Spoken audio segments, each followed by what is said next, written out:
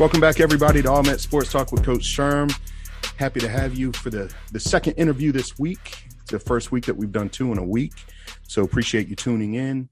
Remember to follow us on social media. You can find us on Facebook and Instagram. Just search All Met Sports Talk.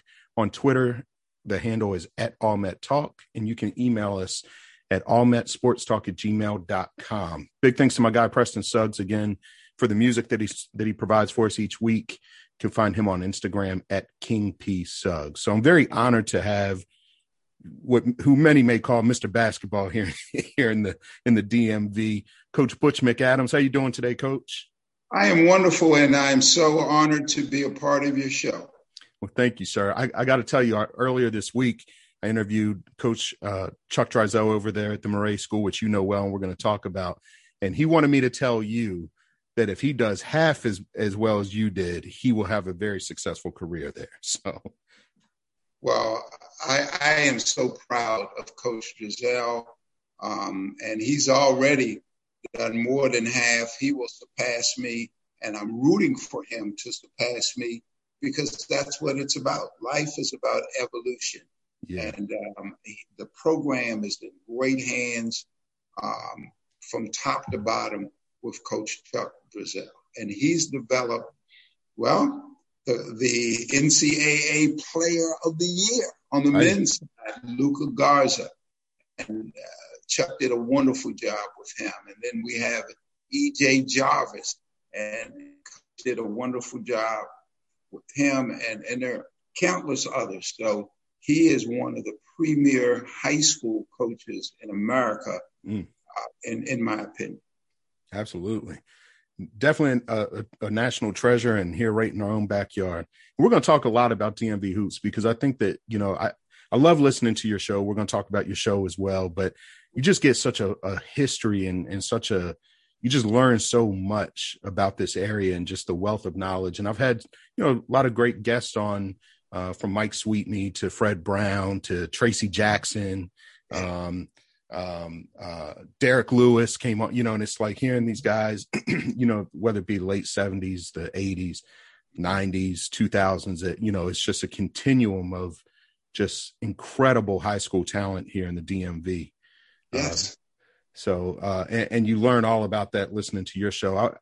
Before we kind of start talking about your career, I wanted to tell you, I heard your interview with JB, with Mr. James Brown. And I thought that was just incredible. It was so much fun to listen to the two of you kind of go back and forth and talk about the history here in the DMV. Thank you. Thank you so much. It's so much of an honor for me to sit down and visit with so many accomplished people, but it's even easier when you're visiting with someone who you know or you're familiar with. Yeah. And James Brown has been just a tremendous example for all of us in humility and also in preparation and having a tremendous work ethic. Absolutely. Couldn't have said it better myself. And you know him personally, so you know. So let's talk about your career. So you kind of, DC born and bred, whether it be from high school to college, sure, and then all the way coaching for a few decades here. So you started at Mackin High School, which is just an incredible, school. So talk about your high school days. What was basketball like in the DMV when you were playing at Mackin, one of the Story programs? Basketball was king, and DC was one of the hotbeds in the country for basketball. And I know New York gets a lot of publicity, and they should. Mm-hmm. Philadelphia gets a lot of pub, they should. Chicago, LA, but none greater in producing just great athletes, and especially basketball players, than the District of Columbia. Just for example, we've had 4 number one selections. Wow. 4. And we've had, I think, 8 overall number 2 selections in the NBA. Wow. And that's quite a accomplishment for a region that has probably about 5 million. Mm-hmm. Right. That's an incredible. I didn't know that stat. That's incredible. Yeah. The 4 number 1 overalls, Elgin Baylor was the first one. Fred Hetzel was the second. Austin Carr was the third. And of course, recently, Markelle Fultz was the fourth. Right. And then you've had folks like Dave Bing, Kevin Durant, I think Mike Beasley, Victor Oladipo, and more were number 2 overall picks. Wow. Incredible. And then, you can just rattle off probably about another 50 names who have been top 10, Absolutely. So, yeah. Absolutely. And then from an historic standpoint, you look at Spingarn producing not 1, but 2 Hall of Famers and 2 members of the 50th anniversary all-time NBA team, and Dave Bing and Elgin Baylor. Then you go to the 1976 Olympic basketball team. You had 3 members on that team were natives from the District of Columbia. Adrian Dantley, Kenny Carr, both from DeMatha, and Coach John Thompson was the assistant. Wow. And then just to throw in, and speaking of the 76 Olympic team, that was when Sugar Ray Leonard got a gold medal boxing, and he's from the area. Yeah. So we have a proud history and legacy of sports, but I will always be an advocate and a drum major for the person who paved the way for the aforementioned and many more. And that is Dr. Edwin Bancroft Henderson. Edwin Henderson is the father of Black basketball in the District of Columbia. He was the first African-American physical educator in the United States. And when Dr. Naismith in the early 1900s invented the game of basketball, it was Edwin Bancroft Henderson who went and studied the game that summer and brought it back to DC. And he initially tried to occupy the YMCA, and because of racism, he was denied. So then he went to the historic 12th Street Y here in the district, and that's where it all began, basketball in the Black community in Washington, D.C. Do you know what year that was, Coach? That was, it was in the early 1900s. Wow.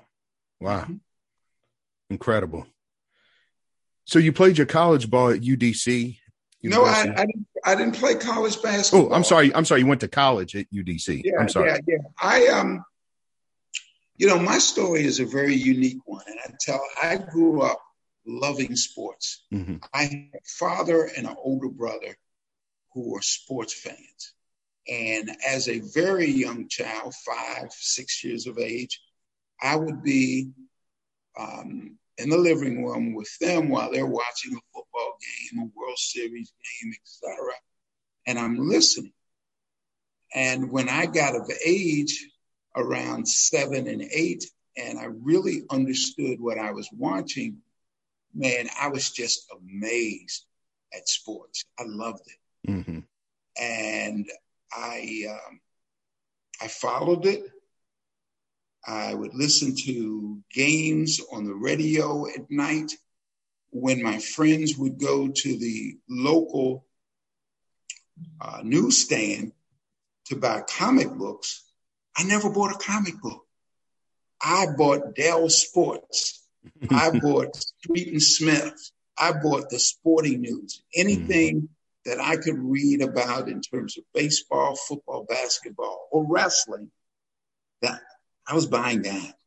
And so I knew that I wanted to have a career in sport. And growing up, I was a pretty good basketball player with good skills, but I had one problem. I was overweight. I was chubby.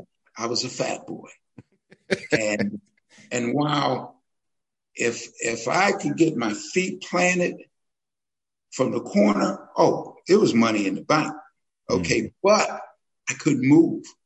So one summer, I was 16 years old, and it was the beginning of the summer, and I was playing one of my best friends. And we played 3 games of one-on-one. He beat me all 3, and I was so upset. And they were close games. And I said, man, you shouldn't beat me like this. He said, you're a pretty good player, but you got to lose some of this weight. And I said, okay, will you help me? He said, yeah. True story. In May of 1967, I weighed 256 pounds. Wow. In late August, after Labor Day, at the beginning of school, I weighed 195 pounds. Oh, my goodness. 195, true story. So you're talking, in a little more than 3 months, I lost close to 70 pounds. And when I went back to school, people didn't know me. They didn't know who I was. And was on the basketball court, or on the court. The junior varsity coach saw me and told me to come over. And he said, I really like how you play. I like how you can shoot that ball. Where'd you go to school last year? And I said, I was here last year. He said, no, you weren't. I didn't ever see you play. And then so I explained I lost weight. So long story short, I played a year under JV, but I had lost the weight so rapidly that it came back on me and I became ill. Okay. And so the following year, I was unable to play varsity. And that was kind of rough for me mentally because I knew skill-wise I was as good, if not better than some of the people. But I would go to all the practices. I would go to all the games. I would sit behind the bench and I would watch. So then I graduate. I go to Federal City College, which later became the University of the District of Columbia. And in 1969/70, freshmen weren't eligible to play varsity. They just had to play freshman ball. So I went out for the team and I made it. But I woke up one morning and I said, you know what? I made the team, but my future as a player is limited at best. And it so happened at that time, my parish priest, Father Raymond Kemp at St. Augustine's, who had a history of great basketball players, great teams, and he wanted to get that glory back for basketball. And he approached me about coaching.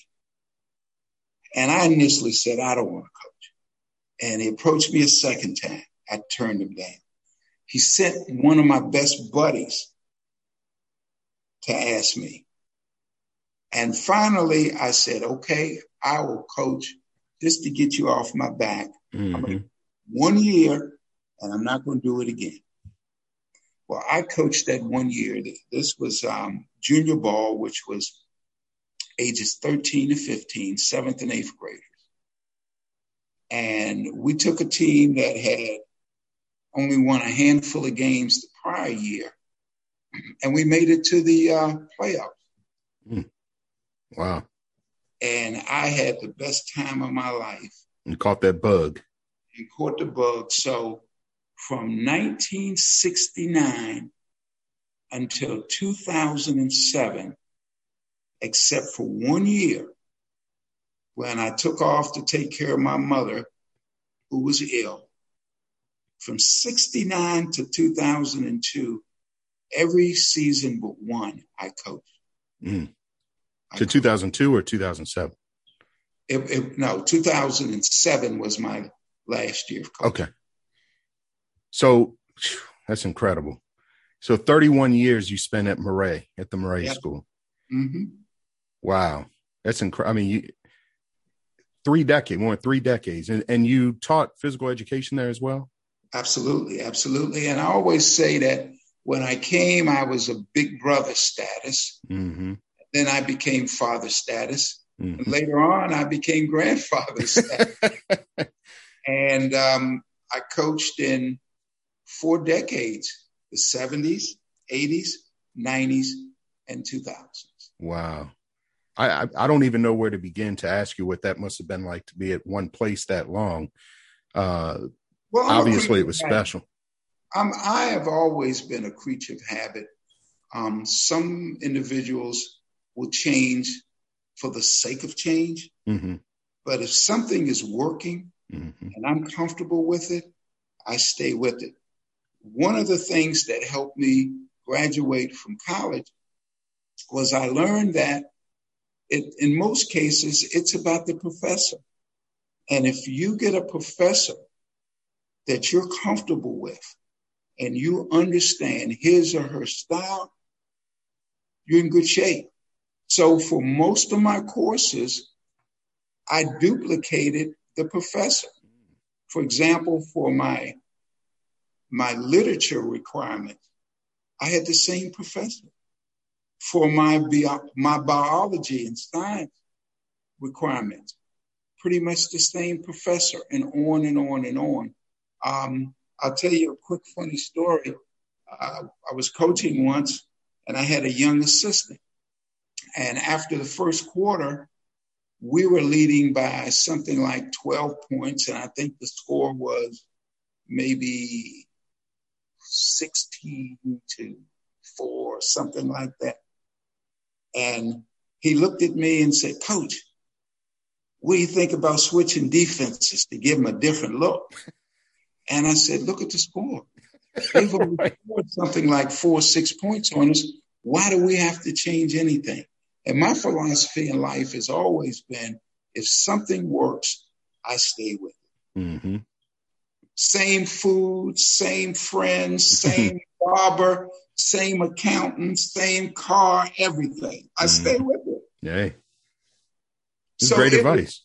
Yes, it was easy for me to stay 31 years at Murray because Murray became my second home. Yeah, absolutely. Yeah. And faculty there became my second family. Yeah. Absolutely. I mean, they would have to be. Yes.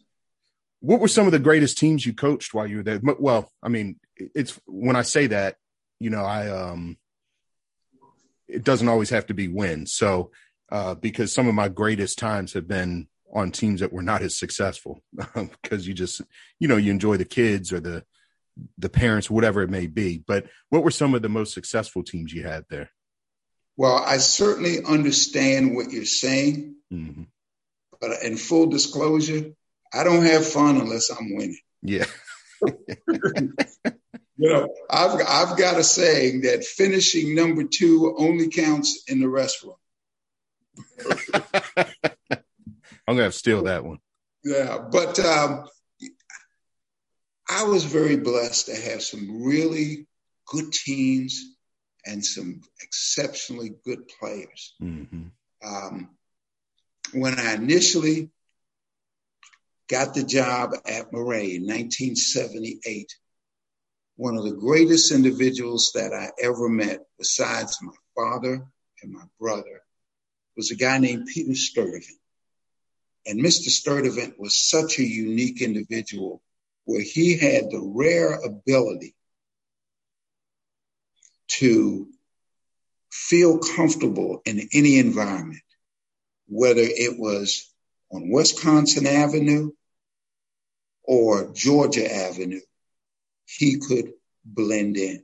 Mm-hmm. And so we had a wonderful relationship. And when I remember interviewing for the job, and the interview lasted about 2 hours, a little more. Mm. But we only spent about 20 minutes talking about the job. Most of it was talking about Washington, D.C., and some of the compatible experiences and individuals. And I knew then that that's the person I wanted to work under, and Moray was the school that I wanted to work with.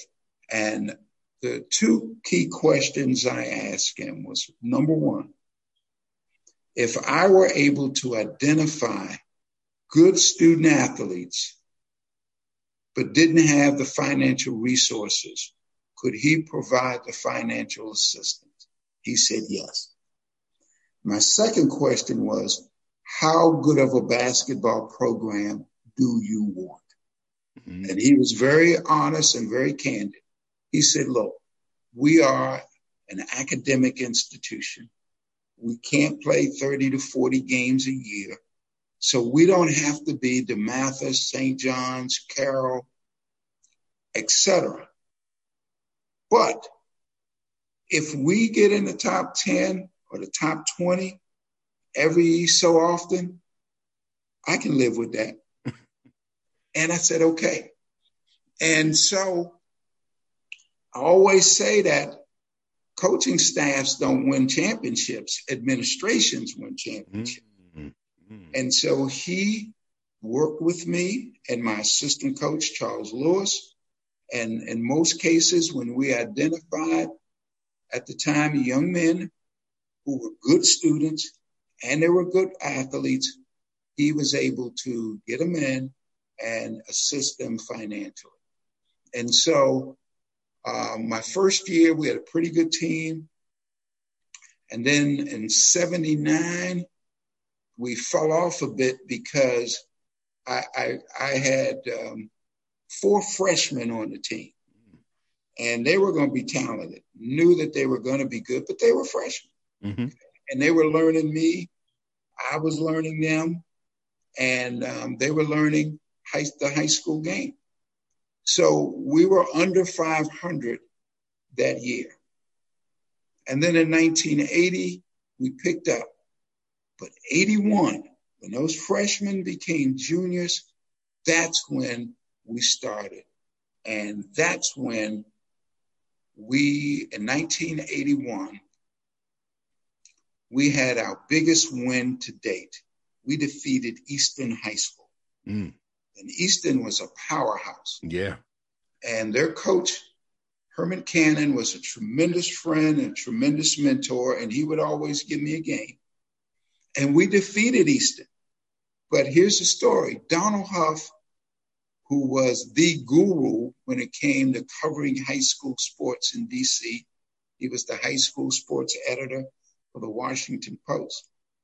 And when my manager called the score in that Moray had defeated Easton, he thought it was a prank.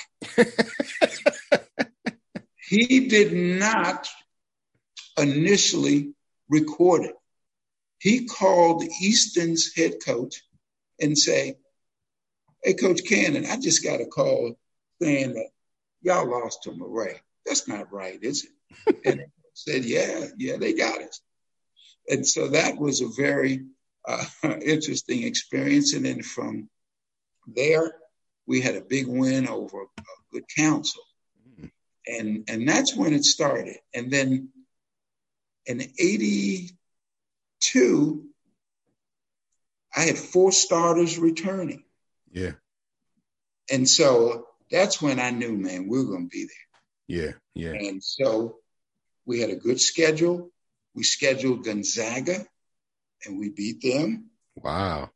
Okay. Then we had to go over to Eastern that next year, and then they got us. Yeah. Long story short, we were in the top 20. We finished number 18 that year. We won 22 games. We lost 9. And all the games we lost were the top flight teams, top rated teams.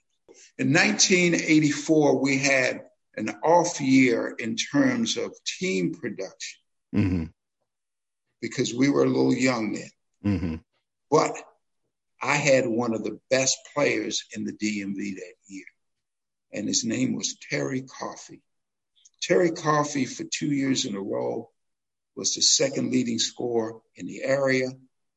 Terry was the co-captain of the McDonald's team, He was the starting guard for the McDonald's team. And Terry scored 11 points in 12 minutes in the 1984 Kappa class. Wow. So where did he go to school? He went to UConn. Okay. I think I remember him. Yeah, Terry Coffey was one of the best guards at that time. Yeah. He was a miniature version of Adrian Dantley. He was literally unstoppable offensively. And I can say this, Sherman, that when I was at Murray, when we were independent, later on we went into a league. Mm-hmm. We were independent. We traditionally had one of the toughest schedules in the area. Yeah. We would play the top independents, which were St. Anthony's and Flint Hill. Mm. And then we would play DeMatha every year, Gonzaga, Good Counsel, Eastern, Cardozo, Phelps. We didn't duck anyone. Yeah. And the reason why I wanted to play a competitive schedule was because, A, when I would have a good team, I wanted us to be a legitimate top 20 selection versus people saying, well, you got a good record, but you haven't played anybody. Right. And when I would have a legitimate candidate for All Met, I wanted him to get the proper recognition. And I could say, well, yeah, he scored 20 on a private school, but he also scored 20 on St. Anthony's or Flint Hill. Mm-hmm. And so those were the reasons why we played such a competitive schedule. Sure. But from 1978, my first year, to my last year, 2007, we had close to, I would say, 15 to 20 top 20 appearances. Sure. Not bad for a small, independent academic school. Right. Not bad at all. And we did it the right way. And we never sacrificed academics for basketball. Mm-hmm.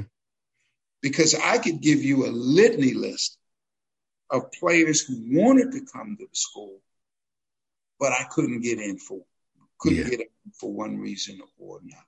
Yeah, absolutely. I coach at Chapelgate now, which is a very academically competitive school as well as basketball. And it's the same way. This is the first question I ask, if the parents, oh, he's a good student, he gets B's and C's. And I'm like, those B's and C's are going to be C's and D's at our place. So, So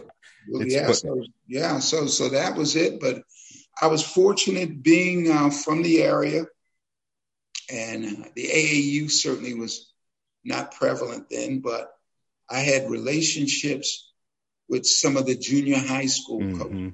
Yeah. And two especially, the two top academic junior high schools at the time were Alice Deal and Jefferson in Southwest. Okay.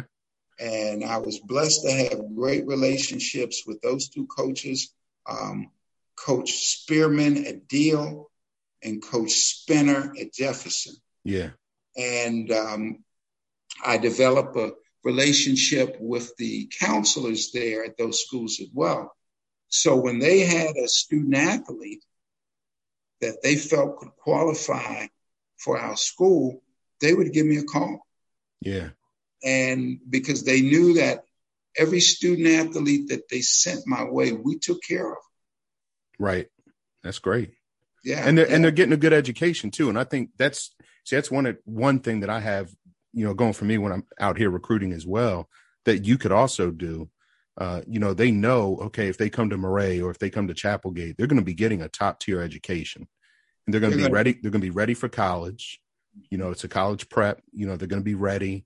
They're going to be playing very competitive basketball while getting a top-notch education as well. So I would always tell some of the students and the parents, I would always say, look, we're not DeMatha.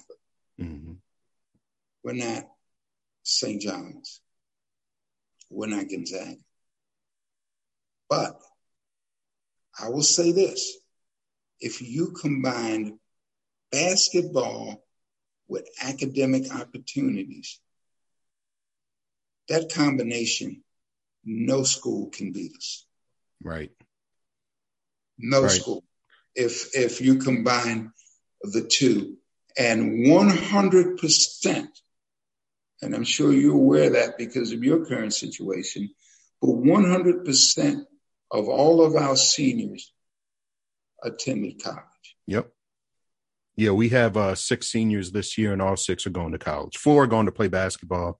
The other 2, high academics as well. Mm-hmm. But they're all 6 going to college. Yep. But I'll look at some of the memorable teams. 1982, that was my first top 20 team. Mm-hmm.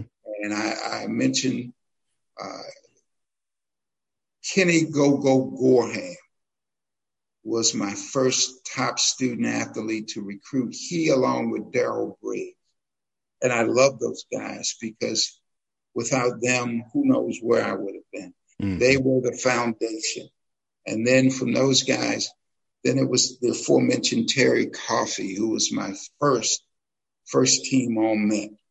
And then Tom Chaney, James Barnes, Sylvester Simpkins, Greg Taylor, Anthony Carr. I mean, it goes on and on and on. Mm-hmm. So many great young men that I was blessed to work with. Yeah. And they were the building blocks of the program. Todd Beaton, and Ollie Dunn, Mike Dade, Travis Allen. And I'm so proud of Travis because Travis came to play for us. And now Travis is on the board of Murray. Wow. And one day, this quick story, he was coming in for a meeting, and this was before I retired, and I saw him, and I said, Travis, you're looking awful sharp. He had a nice suit and tie on. And he said, Coach, the first time I ever put a tie on was when I played for you, and you had a requirement that for all road games, we had to wear a tie. And that made me feel real good. Yeah, yeah. But we've had some great teams. As I said, 82 was a great team, 83. I would say the best Murray team, in my opinion, that I coached was 86. Mm-hmm. And that 86 team, Charles Lewis, who was initially my assistant, and then I left for 2 years, went to Mackin and came back, and he was the head coach. But that 86 team was the only Murray team that I could think of that started 5 Division I basketball players. Now, that was quite an accomplishment to have 5 D1 players in basketball on a school that had in the upper school from 9 through 12, probably less than 100 boys. And we had Sylvester Simpkins at the point, Dwayne Simpkins' older brother. Okay, I was going to ask if he was related to him. Yes. Okay. Yes, Dwayne's older brother. Okay. Tremendous player like Dwayne, tremendous player. I think Dwayne was a little better athletically, but he couldn't shoot like Sly. Oh boy, Sly could shoot that basketball and was a tremendous player. He went to Gannon. Greg Taylor was our 2 guard. Greg went to William and Mary. And then we had Matt Lappin. Now, Matt Lappin was the leading 3-point shooter at Princeton. Wow. In the late 80s. And Matt could he was a typical Princeton player, smart, and could shoot that basketball. And Matt went to Princeton. James Barnes, we call the Bear, was the starting big man for Penn State. They defeated UCLA in the first round of the tournament. James was the player of the game. Wow. And then we had Anthony Carr, who went to Virginia Tech and then later Mount St. Mary's. So we were 6 we were 6'8", 6'7", 6'8", 5'11", and 6'3". Good gracious. That was a pretty good team. So Yeah. that was 1986. That was a very good team. Yeah. And then we had a good team in 88. We had a good team in 89. 90, we had a very good team. 92, we had a very good team. And probably one of my most accomplished teams, not the talented, most talented, but in 1994, we were number 17 in the city. We finished with the longest winning streak. We won 15 straight games. Mm. And on that team, we weren't that big. But what I had Mike Dade, who was 6'4", who was just a great all-around player. And at 6'4", Michael Dade could guard a player from 6'4" up to 6'9". Oh yeah, I love players like that. I mean, he was like a Bill Russell type. And then I had a guy named Duke Fox, who was just 6'3", very knowledgeable, very court-savvy type player. He took 10 charges, 10 in one ball game. Oh my gosh. And it should have been 11. And on the 11th one, the referee didn't call it. And I looked at him and said, "Ref, now you know that was a charge, but I guess you're tired of calling." He took 10. And then I had Todd Beaton, who was a very good player, very good point guard. And Todd was so good his senior year, that was his junior year, but his senior year, he missed half the season, but yet he made fourth team All-Man. Wow. That's how good he was. Yeah, yeah. And I had a young man who was the glue. And his name was Ollie Dunn. And here's an interesting story. Ollie was a tremendous athlete, really good baseball player, could play everything. He was a kind of small kid, maybe about 5'10", but a really good athlete. And his father was very supportive of the sports and very influential in the school. So, and I had coached Ollie in the 7th and 8th grade. And he played JV as a 9th grader. So as a 10th grader, I put him on the varsity. And his father was irate. He came to me and, "Coach McAdams, why are you putting my son on the varsity as a 10th grader? You know he's not going to get any playing time. And I would rather see him on the JV playing, blah, blah, blah. And you're going to probably recruit better athletes and he'll never get a chance to play." So I listened to him respectfully. And when he was finished, and I said, "Mr. Dunn, let's have a gentleman's agreement. When your son is in the 12th grade, and if what you say is true, I will come to you and look you in the eye and apologize. But if what you say doesn't occur, then I want the same for you." Mm-hmm. Well, as a 10th grader, and I had a philosophy that I would rather have a potentially productive future player play on the varsity as a 10th grader than play on the junior varsity and get more playing time. Mm-hmm. Because I felt that the practice against older guys and the whole environment of varsity was more valuable than JV. Mm-hmm. We're playing DeMatha. DeMatha is number 1 in the country that year, but we have a good team. And we go into the 4th quarter leading by 4 points. Mm. And I had a guard named Cornell Parker who was just a tremendous athlete. And Cornell was wearing him out. But Cornell got in foul trouble. And I couldn't take him out. Mm-hmm. And so, as fate would have it, he got that fifth foul. And I looked at Ollie and I said, Ollie, I want you to go in the game. And he was shaking. He was nervous. You're talking about the number one team in the country. I get it. Rams pack. And I'm putting a 15-year-old sophomore in the game. Put him in the game. He gets the ball. He goes into a triple threat. Before the ball could hit the ground on a dribble, Dwayne Simpkins steals the ball, throws it down court to Vaughn, and Vaughn dunks it. And of course, the Mather wins the game. But I say all of that and fast forward. When Ollie Dunn becomes a senior, it was like having a coach on the floor. Yeah. I mean, he never turned it. And I would say in 20 games, he never turned it over. Mm-hmm. Never took a bad shot.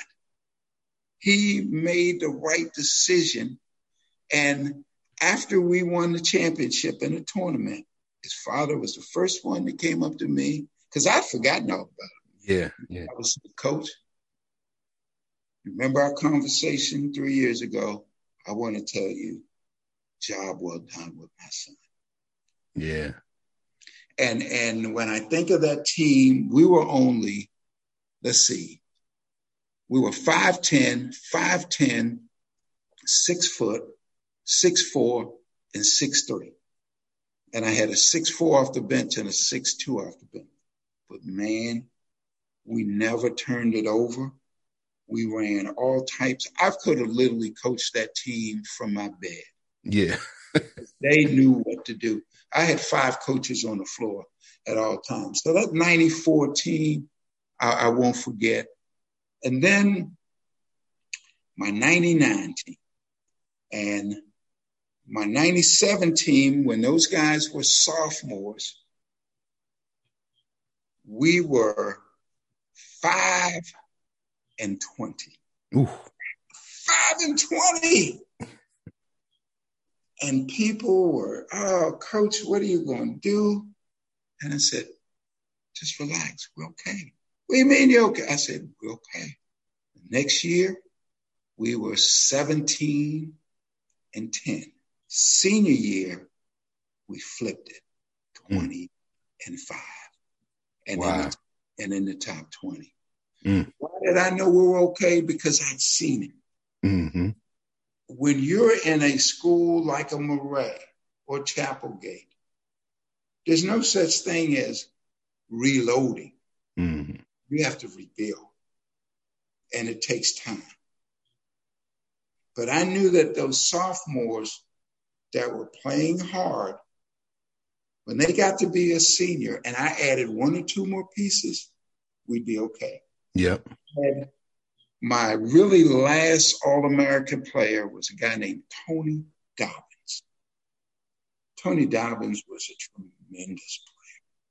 He was the best defensive player on the ball I ever coached. Mm. He got and I always tease him now, one game he registered a quadruple double. Wow. And I said, well, Tony, I know how you got the points. I know how you got the rebounds. I know how you got the steals. But how in the heck did you get the assists? Yeah.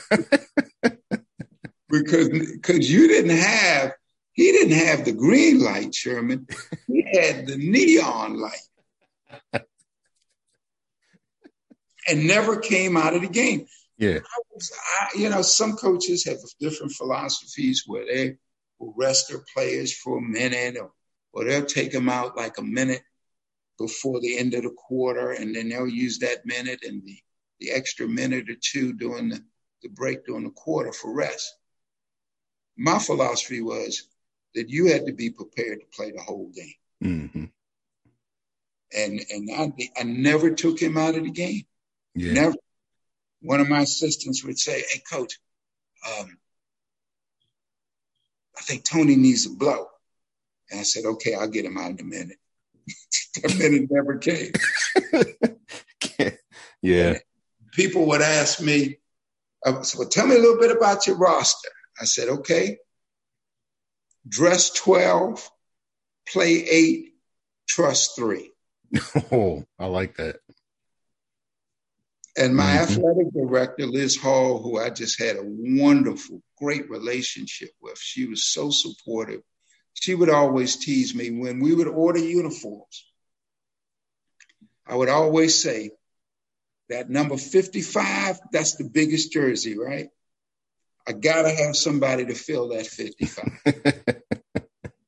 Okay. And then she said, okay, well, I'll order 8 uniforms and 6 trench coats.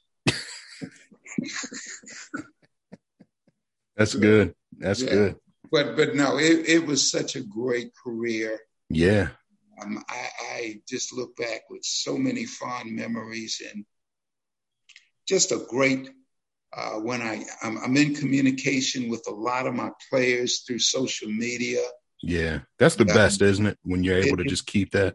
Oh gosh, yes. And we had about 6 months ago, we had a Zoom, and it was about a half dozen or so of them on, and we just shared so many fond memories. And I was able to catch up with Terry Coffey, who I mentioned. I hadn't talked to him in 20 some years. I was able to catch up with him. Wow. And it was just a great time. But also, let me say, for 2 years, I coached girls basketball. And once again, I was reluctant to do it, didn't want to do it, was talked into it. And it was the 2 of the best years I've ever had coaching. And you had made a statement about sometimes winning is not necessarily all about, or fun is not all about winning. Well, I had a lot of fun and we won. Yeah. And it was great coaching girls basketball. Yeah. But having said that, and people will ask me all the time, well, Coach, do you miss coaching? I've never missed coaching one single day. Never missed it. When your time was up, it was up. When my time was up, it was up. And then my next endeavor was radio. I was just about to ask you about that. And that was why I have never missed it, because the same passion that I had in coaching, I have in radio. I can remember when I started coaching in high school, I was so fired up. My room was next to my brother's room. And one time he said, man, I heard you talking in your sleep. And I said, what did I say?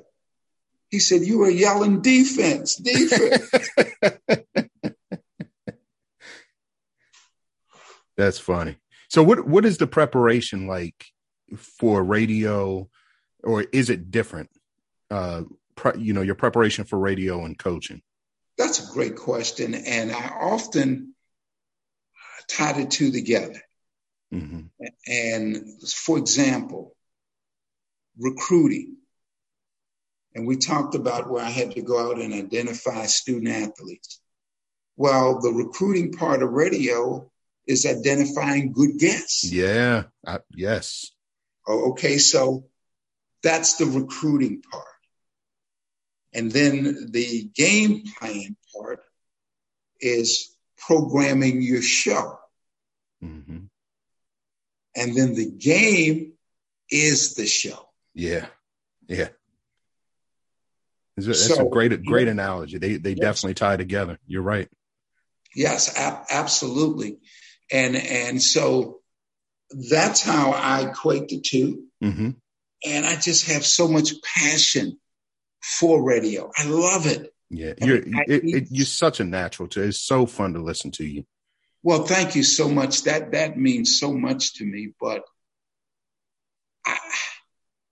I just feel that I'm so blessed because I have the opportunity to do something that thousands of people would love to do. And I get a lot of calls and approaches about how to get into radio. But the first two questions I would ask is why and how passionate are you? Mm-hmm. Because you've got, in order to be successful in anything, you've got to really want it. Mm-hmm. You have to be passionate about it. When I started in radio, I had no training whatsoever in communication. Yeah. I knew sports and I loved people, but I had no training. But I remember Miss Kathy Hughes. It doesn't get any bigger than Kathy Hughes. No. But I remember Miss Hughes telling me that I can teach you radio, but I can't give you passion. Mm. And then I knew I was going to be okay and when I started, I was terrible. But I would get a tape of my show. I would critique it. Mm-hmm. I would call individuals who had been on the radio, people like Harold Bell, people like Bernie McCain, people like Eric St. James, Joe Madison. I love Joe Madison. Larry Hicks. Well, all of these people were radio mentors of mine. And I would pick their brain. Yeah. And I would listen to them. Moon Man. I would listen to people like that. And you listen, I remember you and JB were talking about Petey Green too when you were. Oh man, Petey Green was the person who really got me and so many others interested. That's what I wanted to ask you. Is that where your interest came from? Petey Green was the first because we were listening to Petey Green as teenagers, right? As 18, 19 years of age. And Petey Green came on the old WOL on Sunday evenings from 6 to 7. And we had never heard anything like that. He took his street language and vernacular and brought it to the airways. Yeah. And when I listened to Petey Green, and then, as I said, another mentor was Harold Bell, and then Kathy Hughes, Bernie McCain. I said, I want to do that. Yeah. I want to be on the radio. And when I got that opportunity in 1992, I said, thank you, God. I am not going to let this go. Yeah. And since 1992, I've been a part of Radio One. Yeah. Ever since. In various capacities. Sure. And where can they find your show? Where can the listeners listen into your show? Okay, my radio show is every Sunday, 11 a.m. to 1 p.m. on WOL with 1450 a.m., 95.9 FM. And all over the world, you can get us on the net at WOLDCnews.com. That's WOLDCnews.com. And then I do a podcast Monday, Tuesday, and Wednesday. And that's on the AfricanAmericanAthlete.com. They can get that. And then I started doing a show in Roanoke Rapids, North Carolina, every Saturday from 10 a.m. to 11 a.m. on WCBT radio. And you can get that on WCBTradio.com. Okay. And I'm going to put all that in the show notes as well to promote you. Thank you so much, Coach. This has been just a great honor to be able to sit with you for an hour and hear these great stories and learn from one of the greatest coaches and radio personalities, that DC has ever birthed. So this has been a great honor for me. Let me just leave this. And one of the main ingredients to handling success in any walk of life is humility. Yep. And I would certainly encourage everyone, regardless of accomplishments, to remain humble. Absolutely. To remain humble and to remain hungry. Oh, Coach, I was about to add that. I tell all my kids, I say, the ones who, the ones who make it before they head off to college, I say, remember your 2 H's, remain humble, remain hungry. I tell them all the time, because the minute you lose it, you're not hungry. There's somebody who will be hungry coming up right behind you. So, and the great John Wooden once said, it's what you learned after you know it all. That's a great line. Well, Coach, I have 3 questions I want to ask you before we get out of here. Absolutely. 3 quick hitters. So the first one is, I'm going to ask you for your 3 favorite basketball memories from coaching. My 3 favorite basketball memories. Number 1, as I stated, when we defeated Eastern, and nobody believed it.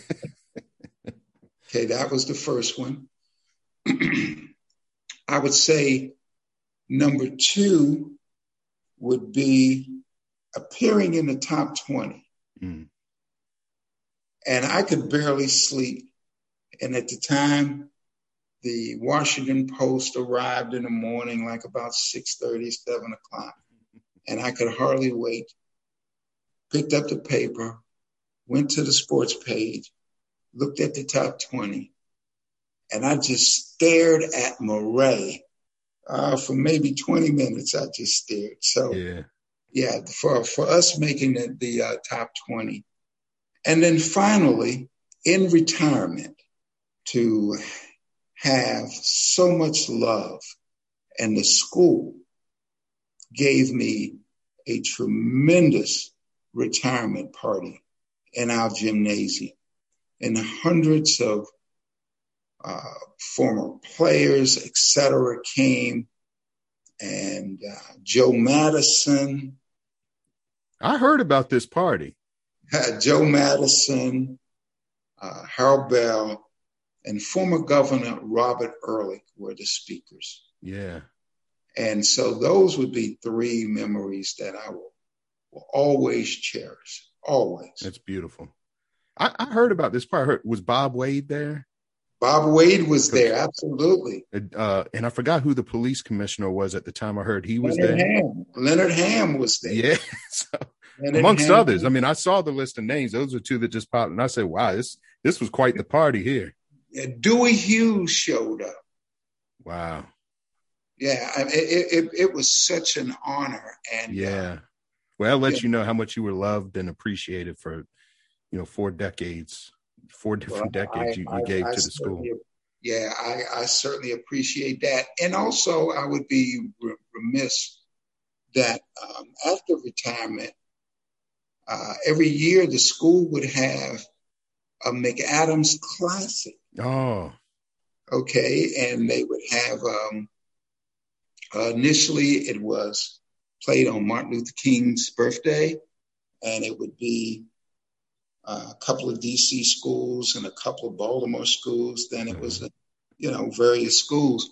And the standard joke is, it's the McAdams Classic, not the Memorial. Oh, yeah. There you go. That's great. Yeah. All right, 2 more questions. So, top 5, who was on your DMV Mount Rushmore? Well, as I said, I can give you my top 5, but I'm compiling my list that I'm going to publish on my social media page of my top 10. Okay, let's do top 10. Okay, here it is. Number 1, and this is not alphabetically. This is how I rank them. Number 1, of course, Elgin Baylor. Yes, absolutely. I agree. Number 2, Kevin Durant. Mm-hmm. Yep. Number 3, Adrian Dantley. Number 4, Dave Bing. Number 5, Grant Hill. Oh, yeah. Good one. Number 6, Austin Carr. Mm-hmm. Number 7, Len Bias. Oh, yeah. Yeah. Number 8, Earl Lloyd. Number 9, Victor Oladipo. And number 10, I'm going to say Will Jones. Okay. Now, there you have it. my qualifiers, real quick, are accomplishments at all three levels, not just high school, not just college, not just the MBA, but an accumulation of accomplishments in all three levels. Mm-hmm. That's how I rank them. Because you may say, well, why is Len Bias at 7?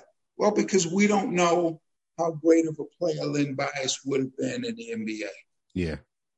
We don't know that. Mm-hmm. So, okay. Yeah. That's fair. I like it. And then last question, Coach, and I'll let you get out of here. 5 dinner guests. Who are you bringing to your dinner? Boy. Oh, my goodness. And this is past and present, correct? Yeah. Dead or alive, people you know or don't. Okay. One of the individuals I would like to bring in, Dean Smith. Dean Smith. Had a chance to meet him several times. Just a wonderful individual. So Dean Smith would be one. I would look at Malcolm X, number 2. Mm-hmm. I would look at Mr. Peter Sturdivant, who I mentioned was my first head of school. So Peter Sturdivant would be on that list. Now, I would say Red Auerbach. Okay. Yep. And then my last one would be Vince Lombardi. Oh, yeah. That's a great dinner. Right. Now, I'd like to just be a fly on the wall at that dinner. So right. Now, of course, if I had to add 2 more, then I would say Pam Grier and Beyonce. But on those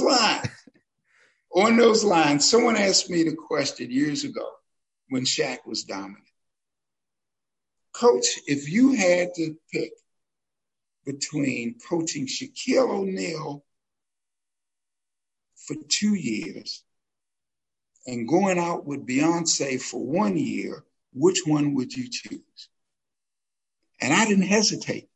I said, give me Shaq. Because, hey, there's a pretty woman standing on every corner, but it's hard to find a good big man. Yeah.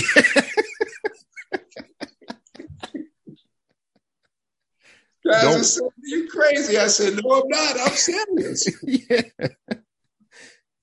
I can't leave it any better than that, Coach. That's perfect.